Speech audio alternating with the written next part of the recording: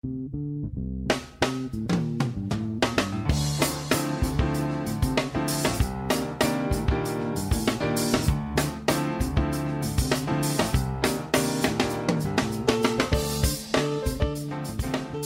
to America's Commercial Real Estate Show, your source for market intel, forecasts, and strategies. Hello, I'm Michael Bull. Thank you for joining us. This segment is brought to you by CommercialAgentSuccess.com. It is the ultimate in commercial agent training. If you are a broker, an agent, or know someone that is, hey, get them a holiday present. Visit CommercialAgentSuccess.com. Well, today we're going to talk about retail. We're going to talk about sales.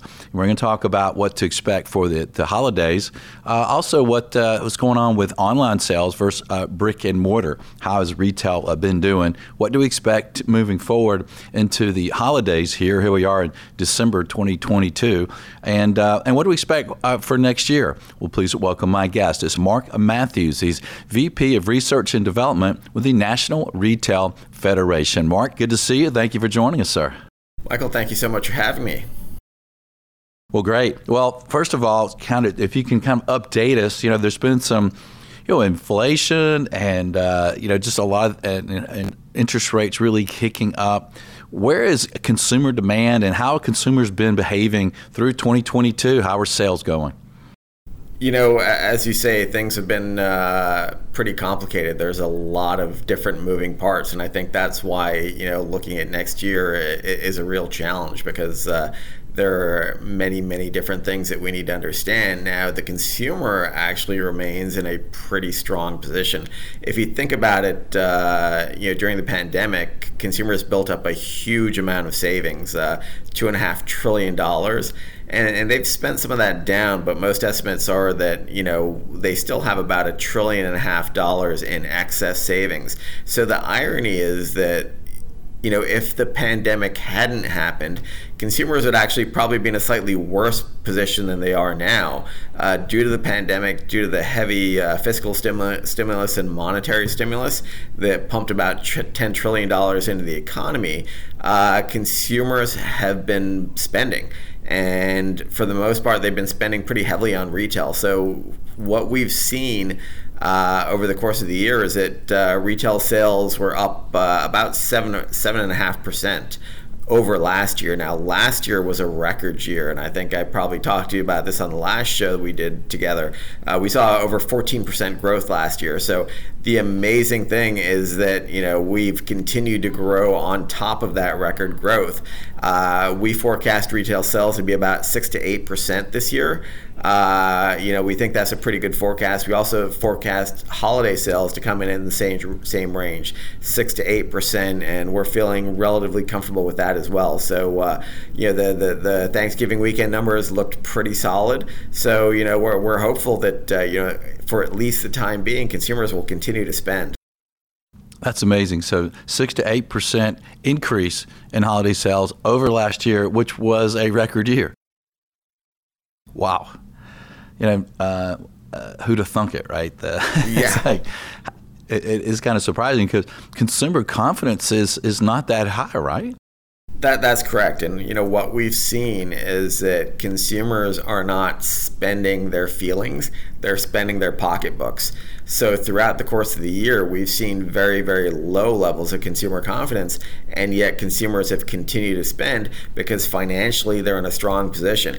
So they are reacting to, all the negativity we hear about, potential recession for next year, about inflation, all this stuff about Fed raising rates. It is having an impact on their psyche. They're worried about it, but they're continuing to spend because they still have those dollars in their bank accounts. And frankly, they're, overspending. They are reaching heavily into savings. Some consumers are going into debt. And that's the problem that the Fed is facing right now, because the Fed would love to slow inflation down, but that is hard to do when consumers are continuing to spend. So the real question is, is the Fed going to continue to have to raise rates because consumers continue to spend at high levels? Well, I think the Fed needs to listen to me. They need to slow down these rate increases and let the impact happen, right? Yeah. To me, they're doing it way too fast, and maybe started too slow. But so, what about online sales versus in-store sales? This is America's Commercial Real Estate Show, so a lot of folks interested in what happens in the stores, but also commercial real estate's impacted by online sales as well. What are we seeing there for this year, 2022, and the growth in online versus and brick and mortar, and what do you expect moving forward? Yeah, so interestingly, last year was the first year that I can remember where brick and mortar actually grew faster than e-commerce, which is a pretty amazing thing if you think about it. Now this year, e-commerce has sort of reverted to its long-term growth trend. You'll remember we had a big pop in e-commerce during the pandemic, but that has sort of settled back down to where you'd expect it to be. E-commerce continues to grow a little bit of faster rate than brick and mortar. Brick and mortar over the course of the year has grown at about 6%. If you think about overall retail sales growing at about 7%, you can see that a little bit more has shifted over into the e-commerce space. But I think it's really, really important to recognize that, looking at these numbers doesn't tell you a whole lot, and here's why. Because the area where we're seeing growth in e-commerce, so to speak, is in things like buy online, pick up in store, curbside pickup. And many companies will view these as different types of transactions. One company would view buy online, pick up in store as an e-commerce transaction. Another one would view it as an in-store transaction. So the data itself isn't highly reliable. And I really think that we had a lot of doom and gloom a few years ago about, the death of the store and, retail Armageddon and all that. And that obviously never came to fruition.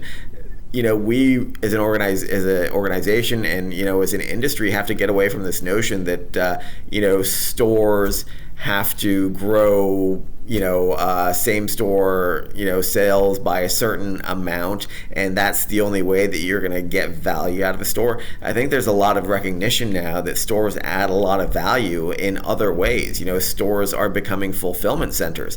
If you have a national chain of retail stores, you don't have to build out, warehouses across the country because you can fulfill from those stores. You also have to think about, the fact that many retailers are moving towards, a more of a branding approach to their stores. They're developing stores where consumers can come in and not just transact, but get comfortable with the brand and understand the brand values and interact with the brand. You also have to think about the advertising value of having, stores on, on Main Street. So there are many different ways to value a store, and I think all that is being rethought. So this notion that, e-commerce, if it continues to grow, means that we're going to have fewer stores, I don't think that necessarily holds a lot of water. Yeah, well, that's interesting and makes a lot of sense. The branding, the advertising, and we want to feel part of our brands, right? Our brands want us to be involved with them. And with sales being so robust, retail sales out there, who is doing the spending as far as the family's income levels? Is this the lower income, middle income, higher income? Who's spending all this money? Yeah. Well, we started talking about, a bifurcation of the consumer some time ago because, clearly the higher income consumers have had a better time of it during the pandemic. They were able to sock away a lot of savings. The lower income households were able to do so as well, but to a lesser extent. I think we've gone away from this notion of bifurcation to more of a stratification. It's changing based on many different income cohorts. So at the lower income, what we're seeing is actually not that much change, surprisingly enough. And if you think about it, lower income households, they have to, spend a lot of their money on, necessities. They don't have a lot of money that they're spending on non-essentials. They're not going on expensive vacations where they can cut back on and channel some of that money into essentials.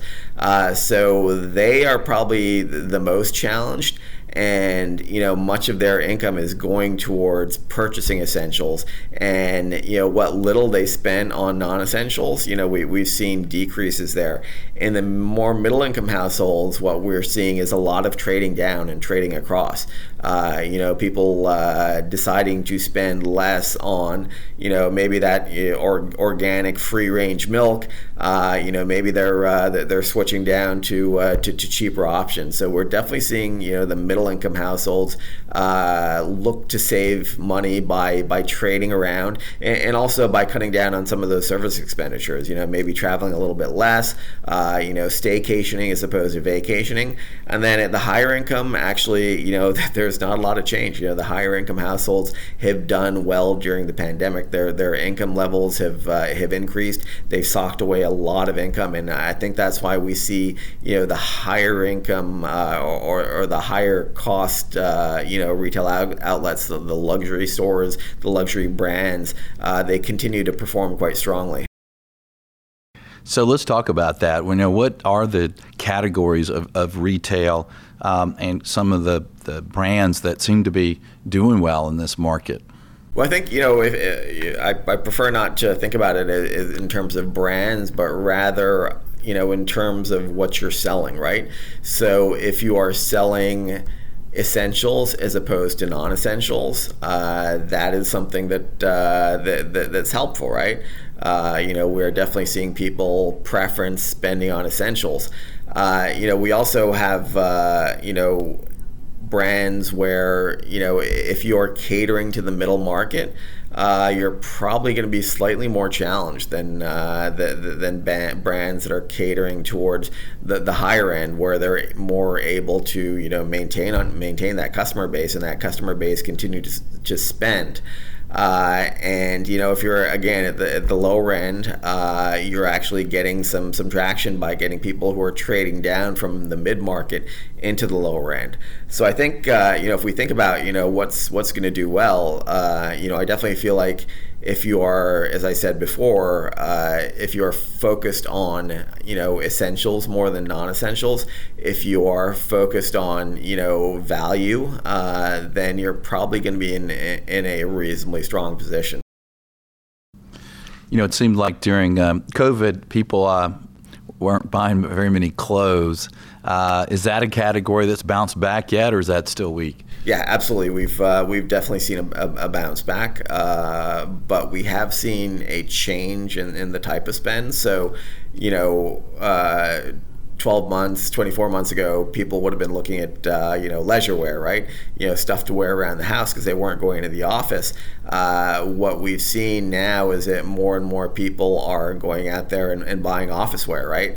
And the fact of the matter is that, waistlines have changed during the pandemic, some for the better, some for the worse.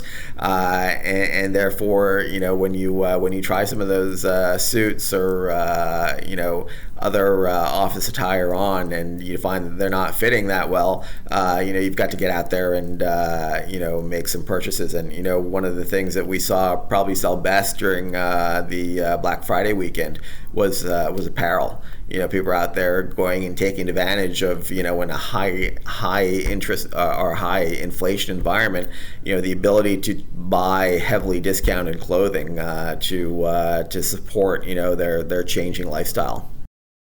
Yeah, I'm one of those ones who had to get different size clothes. I lost 40 pounds in the last year and a half. So really nothing fits. So I'm one of those guys out there spending. Yeah, and so what about some of the other categories like electronics and things? What do you expect for the holiday, and how are they doing so far? Yeah, that's mixed, and we see a lot of things moving in the electronic space, right? There's a continued shift in electronic spending away from bricks and mortar towards e-commerce, which is essentially giving consumers the ability to shop around a bit more. That doesn't mean that some of the brick and mortar brands aren't doing well. There are definitely some brick and mortar brands that are performing well, not just in their stores, but in terms of e-commerce as well. But you have to remember that we bought a lot of electronics during the pandemic. People were buying laptops because they had to set up home offices and home schools and stuff like that. And maybe the replacement cycle for that hasn't quite come around yet. So we see sort of more mixed performance in terms of the electronic space. Some firms are outperforming, and one of the things you asked about what categories are doing well. One of the things that we face with high inflation and potentially a recessionary environment next year, it's the best operators, the operationally efficient organizations that tend to perform well during those circumstances. So there will be outperformers in some segments where the overall picture isn't that great, but they're doing well because they understand their customer and they're giving the customer what they want, at the right price. Yeah, we're talking with Mark Matthews with the National Retail Federation about retail sales and what's been going on for the holidays and this year, and then what to expect for the holidays and into next year. So Mark, you mentioned on the opening, it's a little hard to look at 2023 as far as a forecast because of all the things going on with inflation and rising rates and consumer confidence. But what would you say? What do you expect at this point? What do you say? It's a tough one. Certainly there's a lot of spending momentum out there. There's still $1.5 trillion sitting in excess savings in consumers bank accounts. So there remains an ability to spend. But there's no doubt that what the Fed is doing is going to eventually have an impact. We're going to see some softening of demand. The one positive is that the labor market remains strong. Companies are still hiring. There's still a lot of job openings out there.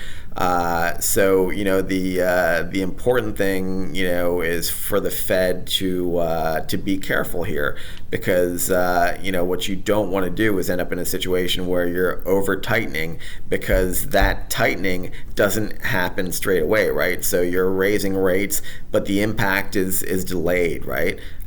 So there is a real issue where if the Fed over tightens and then the consumers have spent a lot of this excess savings, that you end up in a bit of a double whammy situation, and you could end up with not just a recession, but a recession that's potentially deeper than people are expecting. Right now there's still a way to navigate through this. So maybe we get a soft landing. The odds aren't great, in terms of ending up there. But I think most economists feel like if there is a recession, it should be short and not too deep. Hopefully we get a bit of a reset, and then we can start over again. With building up some growth. Yeah. Well, what would you leave our audience with, Mark, related to retail and sales and brick and mortar? Maybe what would you say to landlords out there related to existing tenants or new tenants? Yeah, I think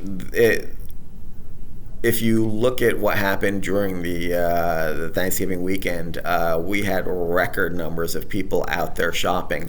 The important thing to recognize is that shopping isn't just a transactional behavior.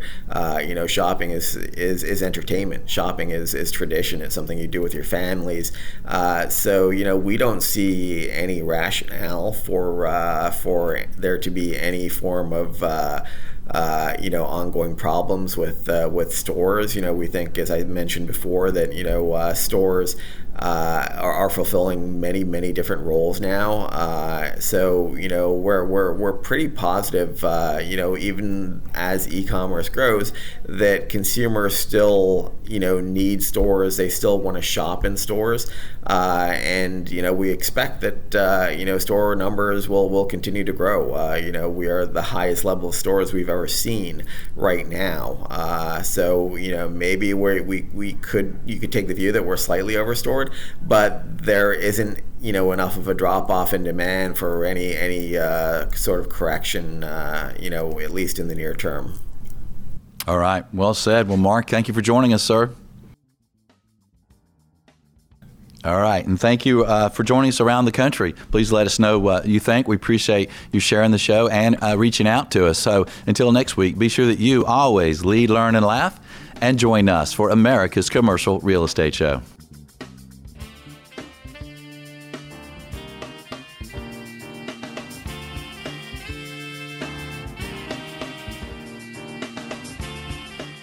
Appreciate the show? Consider referring business or doing business with our sponsors. Bull Realty is a commercial real estate sales, leasing, and advisory firm doing business throughout the Southeast, headquartered in Atlanta. Visit bullrealty.com for more information. Commercial Agent Success Strategies provides video training for commercial agents. This training gets 5-star reviews from even the most experienced brokers.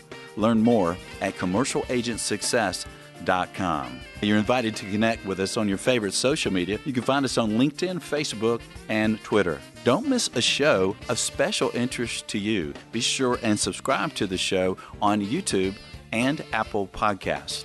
And at the show website, creshow.com, you can subscribe for a weekly email announcing the show topic and guest.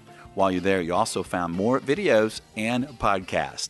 Thank you for watching or listening to America's Commercial Real Estate Show.